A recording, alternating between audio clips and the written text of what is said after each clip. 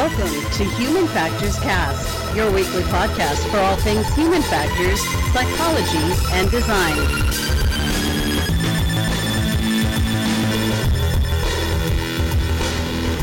Hey, it's episode 181. Today is September 17th, 2020, and this is Human Factors Cast. I'm your host, Nick Rome. I'm joined today by Mr. Blake Arnsdorf. Yes, live across the internet. Here we go. There he is. Hey, how are you, Blake? Can't complain, man. It's another wonderful Thursday evening. How are you? It is another wonderful Thursday evening. I'm good. We got a interesting story to talk about. We're digging back into the science roots here. We're talking about reprogramming brain cells, enabling flexible decision making, and that'll be interesting to deep dive into. We're getting kind of back to, like I said, those science roots. We got some programming notes here. This is going to be a normal episode. Next week, we're going to have a special HFES preview for all of you. And then we're going to take a quick break on the week of, I guess the episode airs on the 1st of October. But then we'll be back with a couple episodes for you during the HFES week. We're gonna try to get as much coverage as we can. Maybe we'll get some interviews out. We're still kind of working out our schedule to see what coverage we can. But everyone knows this year is weird with the virtual aspect of it and everything. We'll get more into like what we can look forward to next week.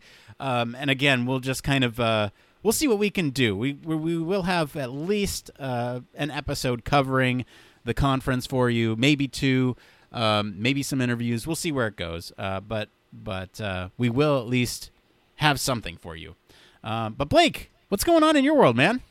Man, not a whole lot. I'm feeling older this week, so it's a struggle for sure. You are feeling older this week. Yeah, no kidding.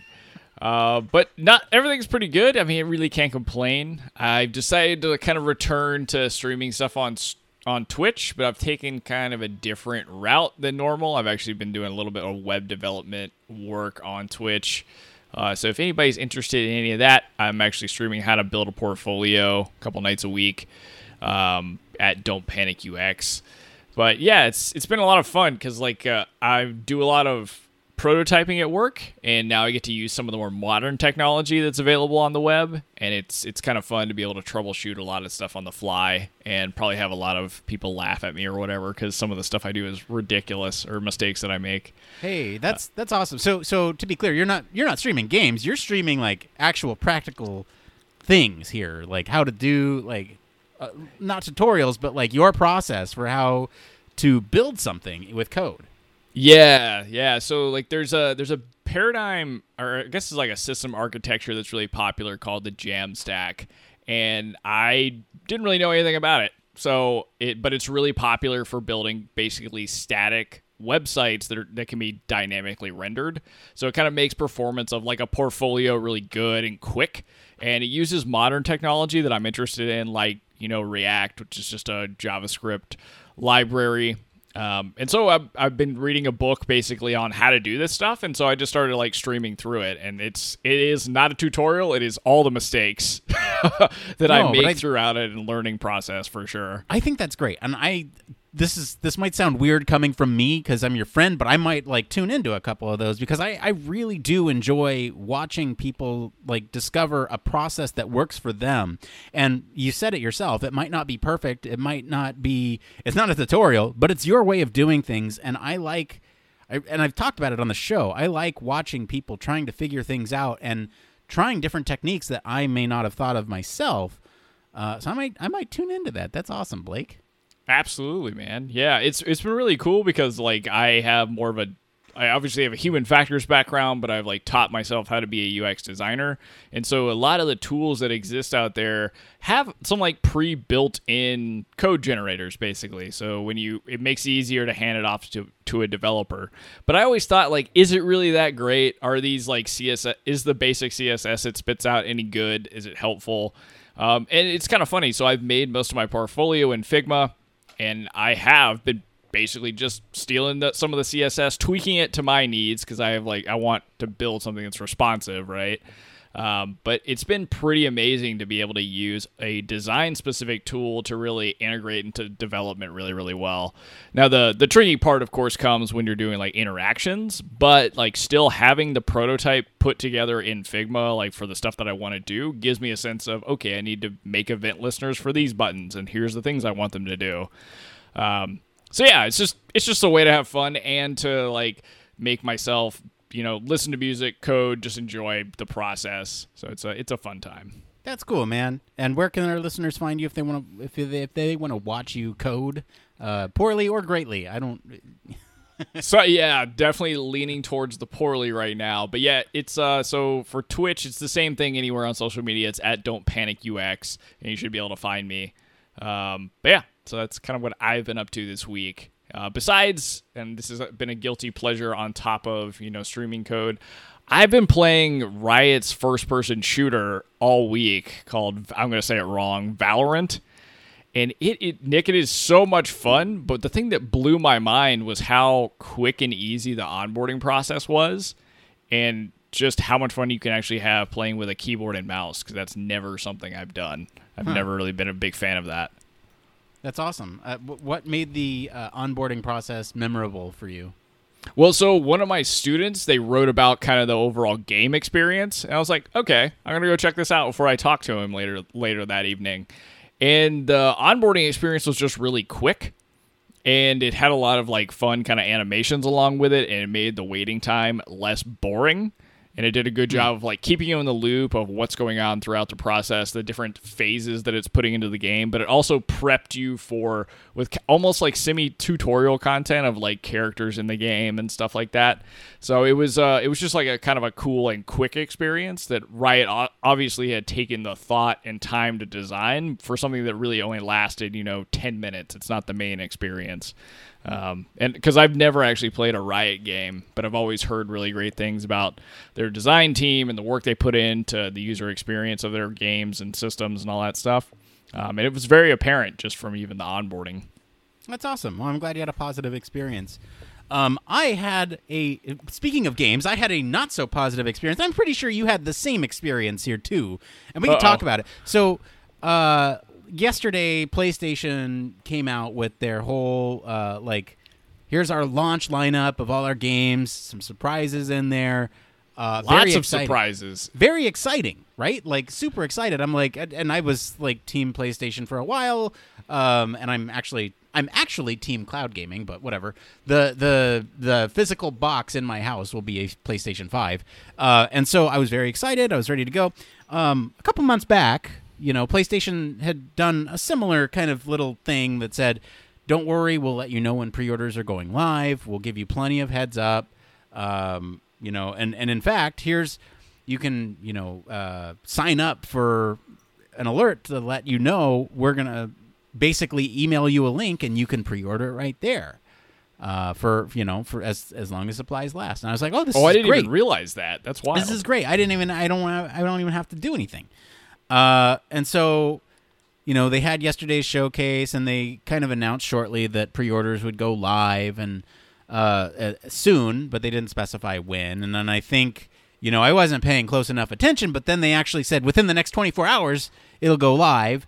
I got no email about it. Oh no! And so wake up this morning well rested, and I think a lot of people are in this same boat who wanted this console. Is that the pre-orders are sold out everywhere. Like, there's nothing left. Yeah. And there's, like, across any possible retailer, there's nothing.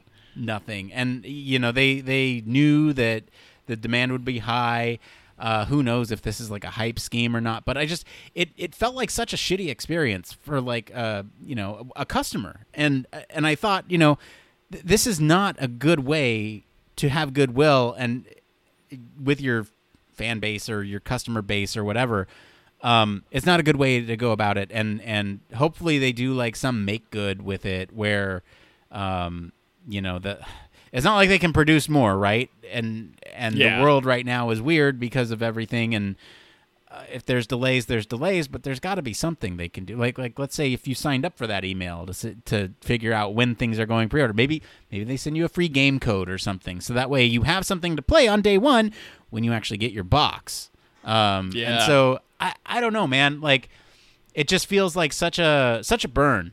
The whole thing was really weird, wasn't it? I mean, because it wasn't really clear when they were going to do pre-ordering, and then to drop it like, oh, it's going to be within 24 hours. And then I kind of did the same thing you did. I just, was drinking coffee and decided to try and pre-order if I could. But like, it wasn't even clear on any of the vendor sites that not only was it like sold out, but that it wasn't available or had even been made open for pre-order. Right. So it was really strange. And I think the worst part, or the worst part of all of this really, is that, like I said, a couple weeks ago, the head of Sony marketing went on with Jeff Keighley, who's known in the video game world. He does like VG Video Game Awards. He does opening night live for Gamescom. He does a lot, right? And he's well known in the community. And he said in this interview with him, hey, don't worry, we'll give you plenty of heads up. It's not like you have to, jump at stay up all moment's night. Notice. Yeah. And so I think that's the worst part, is that head of marketing said that. So I'm like, really, come on. But I will say something positive. So that's kind of a negative experience. Something positive, which is kind of different but video game related, but it's still this human factors piece of it, right? So that was customer experience, which we did a fantastic human factors minute on. You should go listen. But the more positive experience I had was, Destiny 2 is a video game where you fight aliens and do things. And it's like an MMO. And they have this thing every year called Moments of Triumph, where you basically do certain things in the game to complete these markers or achievements that are within the game. And if you complete so many of them, you get the option to sort of solidify that experience with a physical manifestation of your virtual accomplishments. So what I'm talking about here is, if you do enough of these challenges in the game, you can actually buy a T-shirt that says you did this stuff, and only people who do this stuff can buy the T-shirt. Otherwise, it's like $777,000 to buy it normally, but then you get a discount code if you actually complete these challenges. So, and it only works once, right? So you can't like order 2 of them and give it to somebody. So that's really cool, and I thought this is a really positive thing where, like, I felt proud of the stuff that I did in the game, and there's a time limit, right? Like, it runs out, I think, at the end of this week, or maybe next week. It's one of those two, but, I was able to complete everything I needed to get this T-shirt in the amount of time. I don't have it yet, but it'll be pretty cool to have that like as a reminder, right? And I did a lot of this with a friend of mine too. So whenever I wear that shirt or have, it will be more than just a shirt. It will be a shirt with memories that I had with a friend of mine who we've been playing in a virtual space while quarantine is happening, and we put a lot of effort into some of this stuff. So I thought it was a cool thing to have that physical manifestation of digital exploits, if you will. That's pretty sick. Yeah, I remember you had told me about that off podcast before, and I'm actually taking a look at the ones they have for this year, I guess. But it's pretty cool. That's an awesome thing that Bungie's kind of done, and it's fun that you were able to like kind of share the experience together with somebody else. So it makes it even more memorable. Yeah. So every time I look at that shirt now, it'll be I did that. I earned this, and I don't know. It's more than just a T-shirt, I guess. All right. Well, I think we should probably jump into the news, right? Let's do it.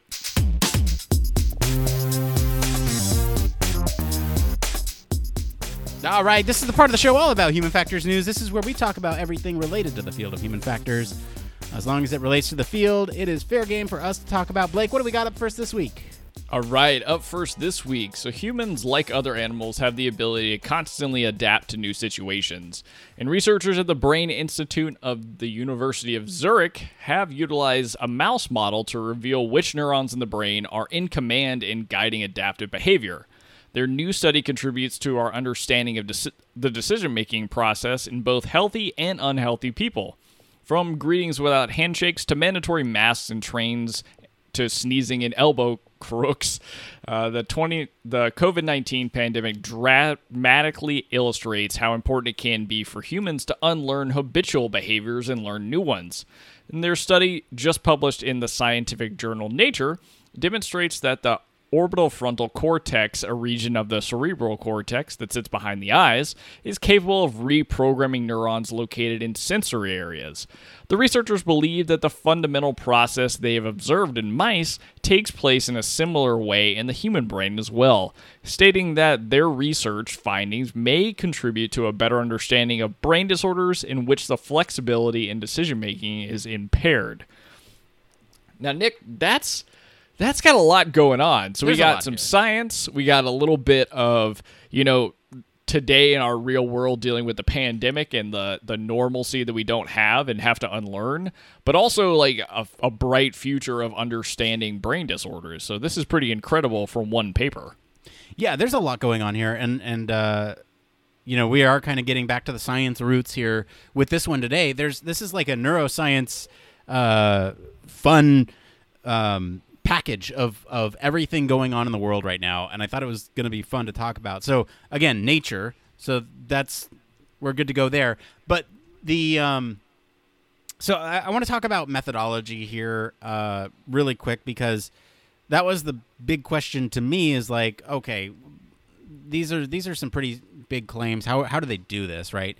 So basically, what they did was they simulated a relearning process under controlled conditions and investigated what happens in the brain at the level of individual neurons during that process, right? And so they trained animals to lick every time they touched a strip of coarse grit sandpaper with their whiskers, and rewarded the response with a drink of sugar water.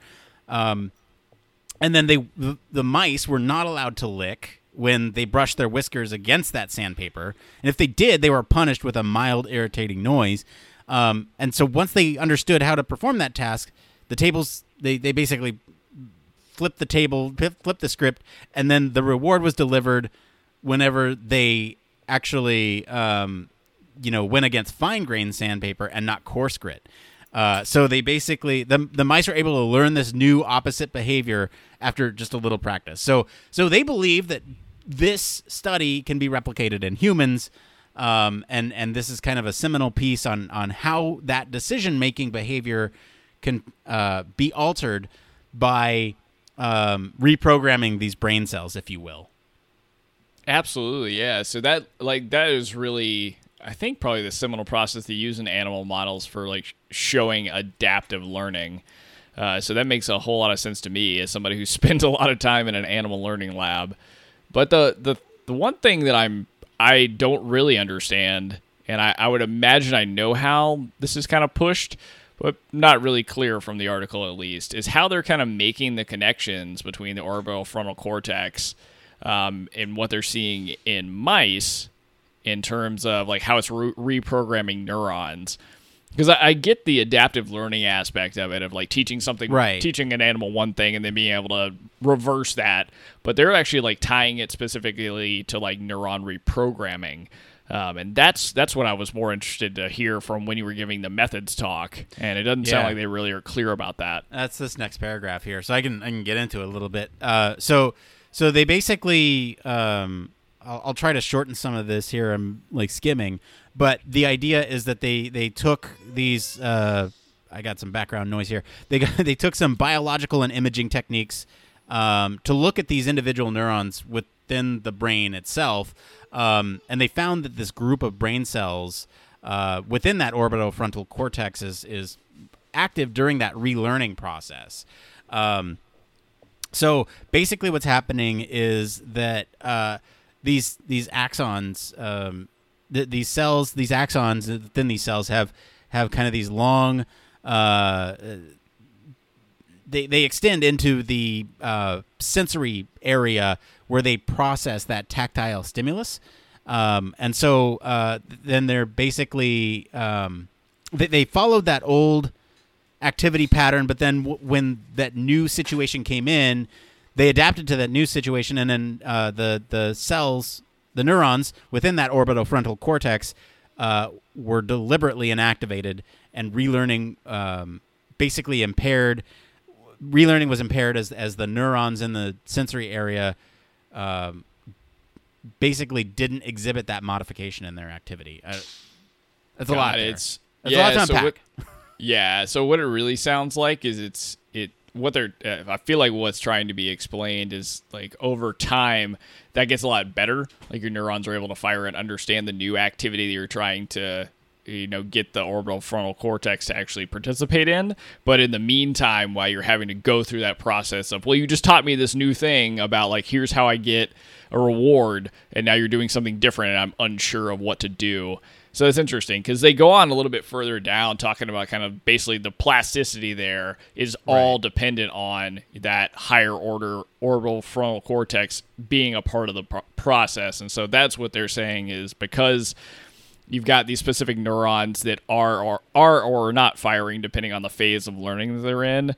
Like that's going to determine how behaviorally flexible you're able to be in a new situation. So that's kind of incredible. Yeah. It sounds like just amazing animal model learning. But I still think that I'm in the same boat you were when we started. It's a lot to make that jump from an animal model, even a mouse model, to a human brain in some ways. I think this is that thing that we always kind of harp on papers for is what's the application, right? And I think what they're trying to get at is that thing that we're requesting, but it's too big of a jump for the thing that we're requesting.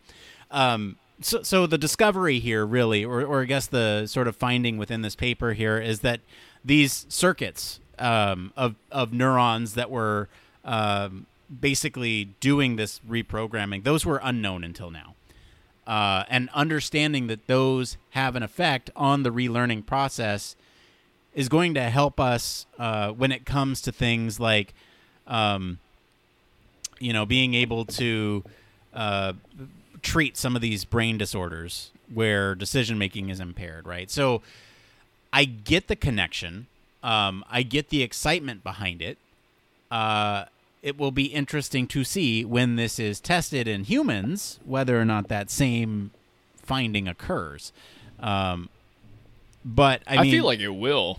I don't know. It's I don't know. I think there's a good chance that it would be very, very close. These are not people just flippantly making guesses that, it might be true in humans. They have reason to believe that. So, and I always get really nervous when we talk about neuroscience on the show because as you can tell, as I was trying to read that paragraph in a way that made sense to me, probably did not make sense to a lot of people, I was struggling to make the connections in my mind of how this is working, even though I read this previously. It's like, you get to read this multiple times to really understand how it's happening, and thankfully Science Daily actually goes through and tries to write this in layman's terms for you, these complex papers, and I love that. I love them for that. So I think, for me, I'm really excited to see where this goes. This is a great first step in a long process where we can hopefully understand how the brain is working even better. Yeah, and I'm thinking, just to throw this out there, like I spent a lot of time focusing on neuroscience as an undergrad, and even most papers I still pick up today, I have a hard time, getting my brain back in that space. But I think you did a great job of explaining the crux of what's going on here. But there is one extra point in here that I think personally, and again, anybody that's listening, we'd love to hear from you either in Slack, by email, on social media, if you have any better clarifications here. But I do think the biggest connection they're making, besides like now understanding they think there are two portions of the brain that are really focused in this flexibility of decision making, is also the fact that they're so from like a distance perspective very separated, because they even talk kind of here towards the end of one of these paragraphs, like the mode of communication and control across these very distant areas is pretty remarkable. Now, the connection later in this last paragraph of how are we dealing, or how do we better understand, problems in the brain, like when we're talking about schizophrenia.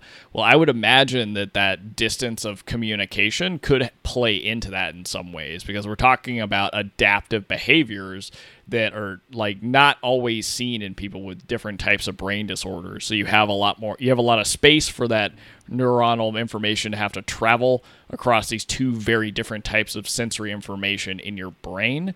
And I'm wondering if that's really where this complex process of decision making gets lost in translation between two different places. If you studied, brains from people who have passed on and donated their brains to science that maybe had mental disorders or brain disorders, will we see like breaks in a lot of the communication lines, maybe between specific neurons and this orbital frontal cortex? Right. And just to provide a little bit more context, because I didn't know this before we actually started reading this article. I looked it up shortly before, and I was speaking as if I understood. But my understanding of the section of the brain, this orbital frontal cortex, is that this is what is involved with decision making. And so that's why it's so significant here, is because you have this activity that's happening in this section of your brain that could be, tied to a different part of your brain. I guess, like the learned behavior might be stored elsewhere within this orbital frontal cortex, but then the act of unlearning and relearning is in a different part of that. Right? Is that what I'm understanding? Yeah. Nail on the head. So, well, that's probably not a good analogy for this, Blake. We don't want to put any nails in the head with decision making. So, that joke did not land. I am listening to people yelling in their cars like that was dumb. And anyway, the point is that they're happening in two different places, but within the same section, right?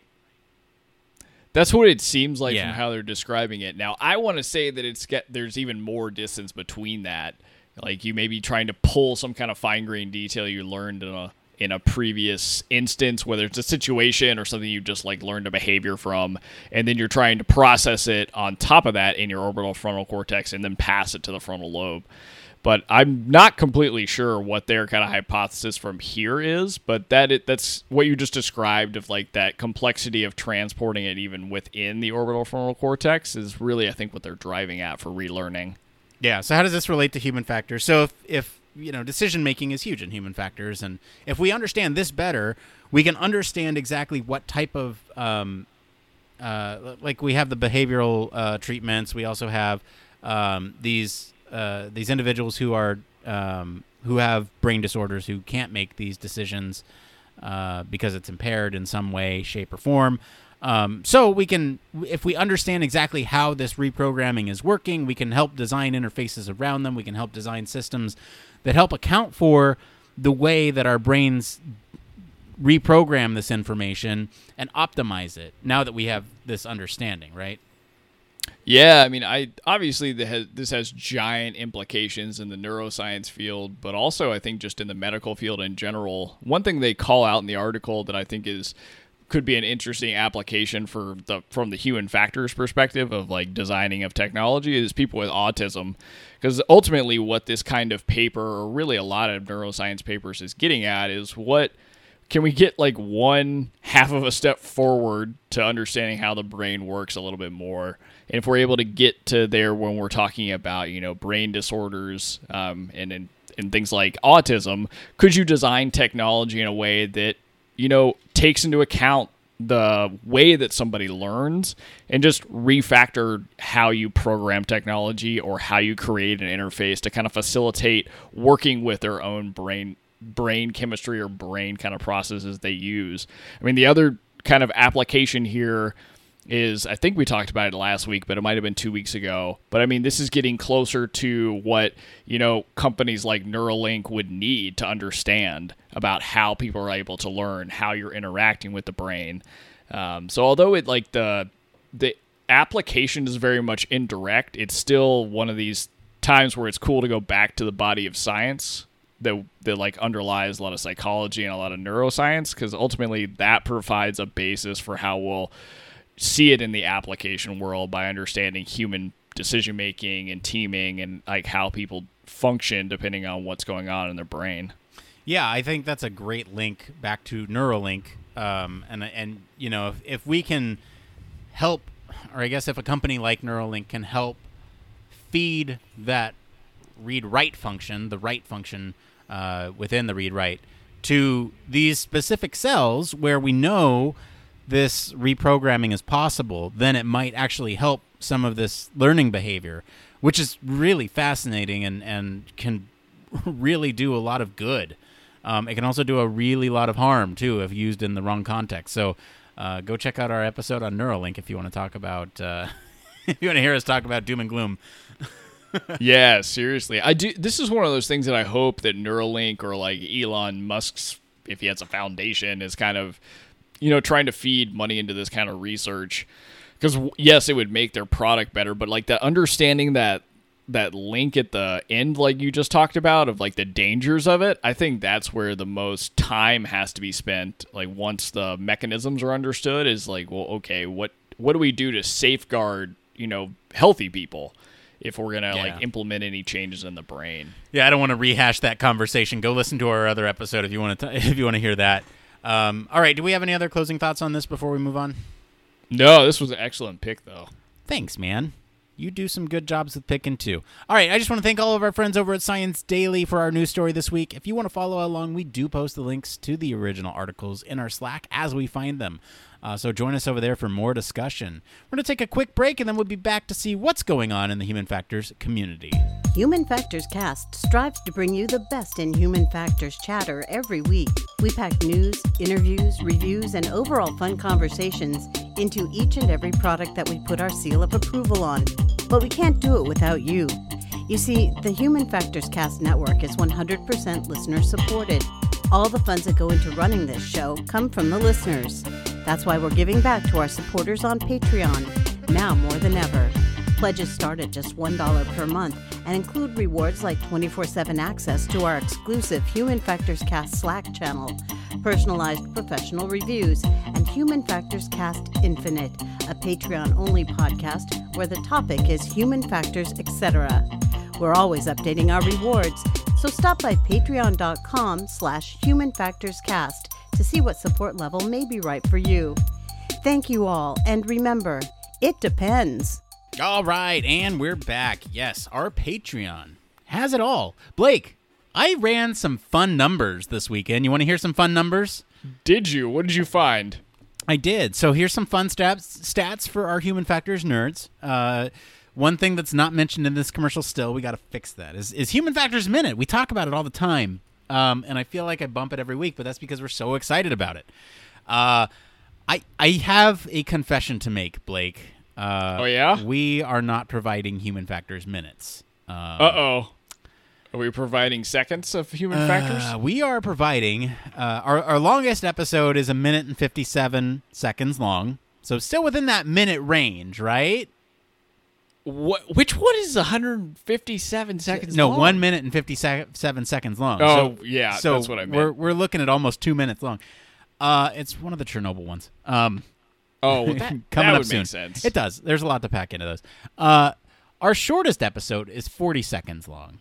Yes. Our average episode length is 1 minute and 10 seconds long. Yikes. Should have been Human Factors Moment. It should have been Human Factors. Oh, dang it. Missed opportunity. I guess we could still do those. You know what? We're going to do those. Human Factors Moments. You heard it here first, folks. We're going to combine a couple of these into Human Factors Moments. But here's the fun thing. So we're providing more value than we promised here with Human Factors Minute, and we're actually very excited about this. So there's a lot going on here, and that's just some fun stats for all you nerds out there. So go check that out if you are so inclined. I think what did we cover this week? Nah, I'm not gonna get into it. I'd have to look it up. It was fun though. I do have to say, just like as a teaser for the stuff that Nick put together, I happenstance read some of the Chernobyl ones. They are so good. You did a lot of awesome research, it seems, putting those together. Thanks, man. Yeah, we got some really fun, exciting ones coming up. Like I said, it's been so long since I've done those that it's good to hear that you've been reading up on those as we've been putting more together. We'll always have a supply for you to listen to Absolutely. over there. There will always moments. We got plenty coming up. I think we just did half a year's worth of content in like a couple weeks here. We've been so much content. We've been pushing pretty hard because we got the holidays coming up and everything, and we want to make sure that we're covered through like the middle of next year before we even have to think about it again. But yeah, it's always fun to come back to. Such a smart move, yeah. All right, so let's go ahead and switch gears and get into this next part of the show. It came from.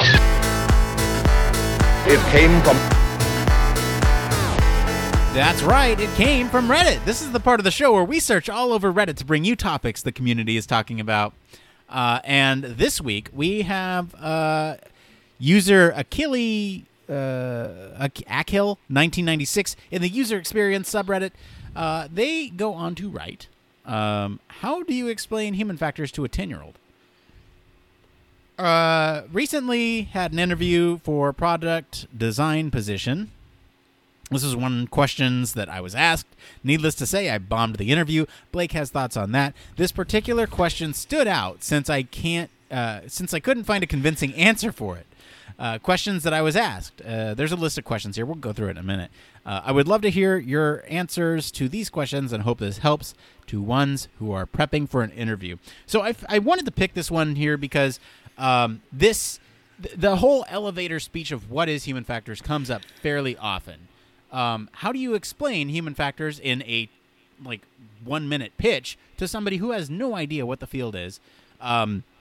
And then also, how do you explain it easily enough to be understood by somebody who is not as familiar with the subject matter as you? In this case, a 10-year-old. And if you can explain it, wasn't there like a idiom where if you can explain it to a 10-year-old, you truly understand it or something? Yeah. If you can explain it to a 5-year-old, yeah, that's it. You know the concept. And so I thought this was a fun question. It's for user experience, but I modified it obviously for human factors. There's a couple questions here. I'm going to go down the line. But first, I want to talk about how do you explain human factors to a 10-year-old, Blake? Honestly, Nick, this is something I am horrible at. Not that I get to explain anything to a 10-year-old very often, but elevator pitches and quick explanations, that's not my bag. I mean, you guys have heard me talk on this podcast long enough if you listened, and I just go on and on. Rambles. I try my best to keep it as simple as possible, even if it's somebody who I'm talking to has like a really high technical expertise, because it just doesn't make sense to me to overcomplicate it. Usually I'll go one of two ways. If somebody asks me, what is human factors or what is user experience design, I will either give the stock answer, which is usually I help try to make software and physical products easier for people to use in complex contexts. The other thing that I'll throw out there as well is if it's somebody that I'm talking to that doesn't work in a technical field at all, and they ask me what I do or what UX and what human factors means, I'll ask them to pull out their phone, open up their favorite application, and tell me why they like it. And they'll tend to point out like features and things like that. And I use that as a way or an example to say, well, there's a lot of thought that goes behind how you design that kind of technology to make it feel seamless and make it work the way it's supposed to do. And that's where I spend a lot of my time. So that's the two ways that I do it. They're not great, and they're not elevator pitches. But Nick, what do you got? What do you use for this? I don't know. I usually resort to something along the lines of so if I'm explaining it to a person, not a 10-year-old, 10-year-olds are people too, but an adult. If I'm explaining it to an adult with no technical expertise in human factors, I usually boil it down to like a 1 or 2 sentence thing where it's like, I design software and systems based on the understanding of human psychology to optimize user performance. That's kind of how I phrase it in like the shortest way possible. If I were to tell a 10-year-old something, I would say, I study how our minds work, so that way we can make tools for them that are Geez, this is hard. So that we can make tools for the people that use them in the ways that they need to use them. Basically, just very simple, right? And something that you said, Blake, kind of resonated with me because I read some of the responses to this earlier on the actual Reddit thread here. The top answer on the page is, you know how your parents just can't figure out how to use their newfangled iPhone or Google or Facebook? UX or human factors is about understanding why it's so hard for them and how to make it easier so they can figure it out for themselves. There you go. That's a really good pitch. That's a really great answer. And I guess, the thing for me is, like, just don't get super high and mighty about, like, education and all that stuff. Is like, we're doing work to help people.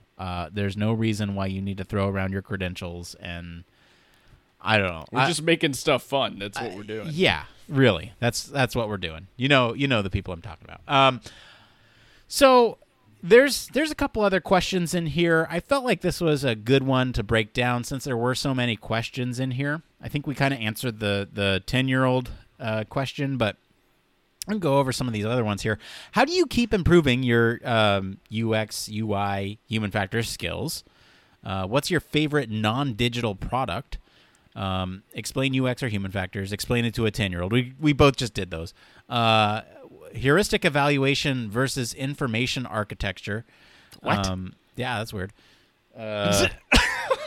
Why do you think they bombed this? Design a sign-up form for an investment company. So this is like a design exercise. These are fun. Wow, it's like a design challenge too. Yeah. That's cool. And is UX or human factors just the gratification of something, just the gratification or something more than that? Yeah. So See my comment. Yeah. Let's jump into these. So how do you keep improving your skills? Man, this one's a lot of fun for me because I don't know, sometimes I feel like I'm the most fortunate person on the planet. So because I get to mentor people for Design Lab, I constantly have to improve my UI or UX skills, and a lot of times I'm doing that through content that I'm engaging with that they provide or produce. But also I get super inspired by some of the people I work with, and it just makes me a better visual or UX or UI designer. Like one of my students is super epic at logos, and I've worked a lot with him recently on how to improve my skills. So a lot of times it's just, keeping up with, what new tools are out there, like Figma or XD, and learning stuff that way, but also just keeping up with what's going on with people that are actually learning UX or that are more senior that stay on the cutting edge of tools, and just learning from them and pushing yourself. Yeah, I think I've talked about it on the show before, but I very much like to watch how other people work, which is why I'm going to tune into your Twitch channel. But understanding how other people's brains work and how they approach a problem will often give me insight as to how I can approach a problem. And I've also mentioned this on the show where there are, tangential fields like engineering where there's a lot of problem solving going on, but they use different problem solving methods that they use to kind of approach their situation. And I really like learning things from outside of human factors and applying it to human factors, because as much as we'd like to think it's a science, which there's a scientific undercurrent and component to it. Don't get me wrong. But the actual application of it is very much quick and dirty. There's no prescriptive thing that we can apply to blanket statement everything. There are tools at our disposal, certainly, but understanding that problem-solving nature of how to approach a situation is critical. And so that's kind of where I like to spend my energy is what are different ways in which I can or methods or techniques that I can use to set myself apart from this, look at it objectively, and try to reapproach the problem from a different vector. That's kind of where I'm at. All right. Favorite non-digital product? Could I actually tack something tack on into that? Tack on to the end of that. So learning a new skill has actually taught me a lot about how to approach design differently. Like an example of that is learning to code and being good about refactoring my own code. And it actually led me in my 9-to-5 job to refactor my design files and my design initial prototypes so that they were easier for me to hand off to other people, or they made more sense for me to come back and visit after a month. So also learning different skills from, like Nick was talking about, different fields can really just have so much impact on looking at what you do every day with a fresh set of eyes or a fresh, process. Yeah. All right. Favorite non-digital product? Oh, definitely which one? My Schecter guitar. Yeah. For sure. 100%. Very nice. I am particularly fond of the Xbox Elite controller. Ooh, I don't yes. own one, but the fact that you can customize it just how you like, and the offset, and we were talking about games earlier, I'm bringing it full circle here. The fact that you have the offset of the joystick, I really like that. It feels better in my hands because I can hold it at a certain angle. And, I like other controllers just fine, but I really have a fondness for the offset thumbstick. They just did it so well the first time. They Like really I did. don't understand it. It's so good. I love the feel of their controllers. And you're right, the Elite one is supposed to be awesome because you can customize so much about it. Yeah. Oh, I want to buy one. Yeah, me too. Now that you've tuned me into those things we talked about earlier. Yeah.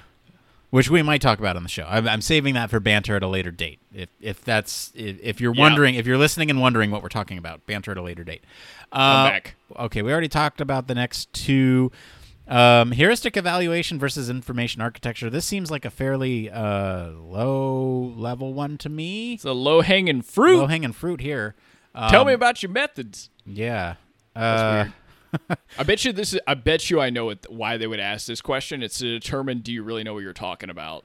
But even something this, I guess, low level, it feels too. I don't know. Well, to me, it's a difference between somebody who's a UX focused designer versus a UI person, or a UI designer or visual designer. Because it's like a lot of times you get both types of people applying for UX design jobs or product design jobs, and it's fine, but you do have to know a good bit more about the research methodology when you're applying for a product design job. Yeah. And understanding when to use it, why you would use it, I think that kind of good stuff. The thing that's confusing to me is that you're comparing apples and oranges. You're comparing a methodology to a concept here. There are certainly ways to establish an information architecture, but that is a concept, whereas a heuristic evaluation is a methodology, and by, comparing the two, I don't really understand what the goal is between those other than what you just said, is to, like, evaluate whether or not a candidate has ample knowledge of both concepts and methodology and knows these terms. Yeah, I mean, they're looking for the answer you just gave. Yeah. That's kind of how I feel. All right. Design exercise. We're not going to get into that. And then is UX or human factors just gratification or something more than that? It's a lifestyle, bro. It's a lifestyle. It's a way of doing things. It's definitely more than just gratification. Yeah. So I don't know. There's a lot of ways to talk about this. The thing that I find that I'm still working on in my design life is doing the more like delightful type stuff and the gratifying type interactions. I still focus a lot of heavy functionality and utility over any of this, basically a lot of because of the work that I do, right? But I've noticed it in my portfolio. Like I have to think a lot harder about, cool little interactions or things that are kind of gamifying the experience versus, the more human factors, traditional side of things where it's like function and form first, everything else secondary. Right. So I definitely think it is a lot more than just gratification. I think that's what it's boiled down to today in modern technology. Yeah, I think this is a question aimed to get at who's the interaction designer versus who's the UX designer and all that stuff. That's a really good point. I like that. Yeah. All right. Well, if you have any answers to these questions that you think we missed, let us know. Hit us up on our Slack or social media, or go visit this Reddit post. Blake, you've been doing this like little fun thing at the end of the last couple episodes called Community Resources. I don't know if we want to make it an official segment or not, but we tack it on with the It Came From because it fits this section. So why don't you go ahead and talk a little bit about your community resource this week? Yeah, I don't know what this is all about, but like LinkedIn has been really kind to me recently. And so actually last one came from one of my students, so I don't know. So this is one of those times where I feel like a lot of people that are either like in the UX field or maybe in the HF field are starting to get into freelancing or contracting. And I really struggled in what do I do when I'm by myself for my first meeting with a brand new client. I don't know about you guys, but I'm a super anxious person when it comes to working on a big project that's your first one for somebody. And there's a great resource. It's a link to a LinkedIn kind of slide deck. I don't know how to get it anywhere else but here, but it's from a guy named Chris Dew. He is a fantastic branding master and owner of Future. It's a design agency or design, guru shop in, I think, LA.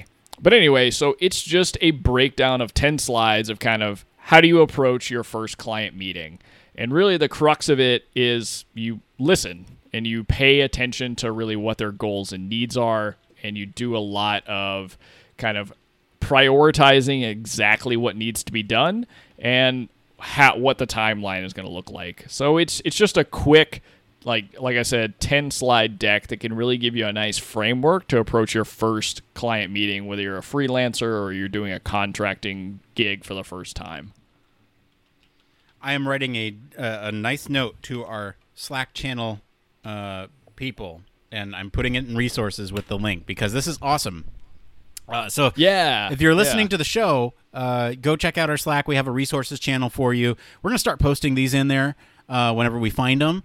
And, check it out. I will also put it in the link below, I guess in the description of this podcast here for your convenience. So be sure to check that out. That's awesome. I'm glad you're finding all this stuff. It's a really cool resource because, I'm very anxious and nervous when it comes to first-time meetings as well.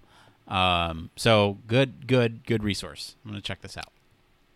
Yes, and if anybody checks it out, let us know in Slack what you think. Is it helpful? Did you get to use it? Would you use it? Are there things that are missing? Let us know. Yeah. All right, well, I think we're all good for today. Let's wrap it up. That's it for today, everyone. Let us know what you guys think of the news story this week. You can join the discussion on our Slack, like I said, or follow us all over our social channels at H Factors Podcast. You can always send us an email, show@humanfactorscast.com. If you like what you hear and want to support the show, there's a couple ways you can do that. You can always leave us a review on your podcast medium of choice. That helps get the word out there to others that might be interested in this type of content. Or, if you're financially able, you might want to consider supporting us on Patreon. We're always giving back to the people who help support the show financially. It takes a lot to keep the lights on over here.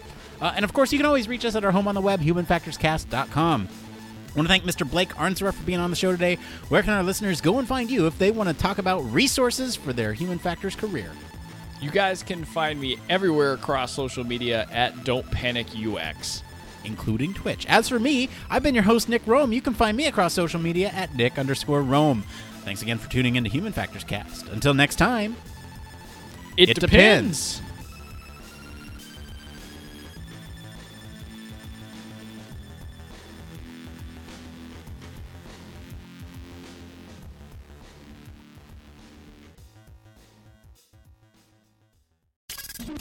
Spacecraft, railway locomotives, nuclear submarines, healthcare, jet aircraft, these are all examples of highly technical systems and organisations, and all have one particular thing in common.